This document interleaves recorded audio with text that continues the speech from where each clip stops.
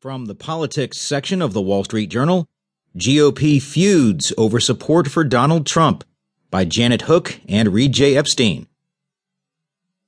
Republicans, still reeling from a videotape in which Donald Trump speaks crudely about women, openly bickered Monday as they found themselves at risk of losing the White House, the Senate, and maybe even the House of Representatives.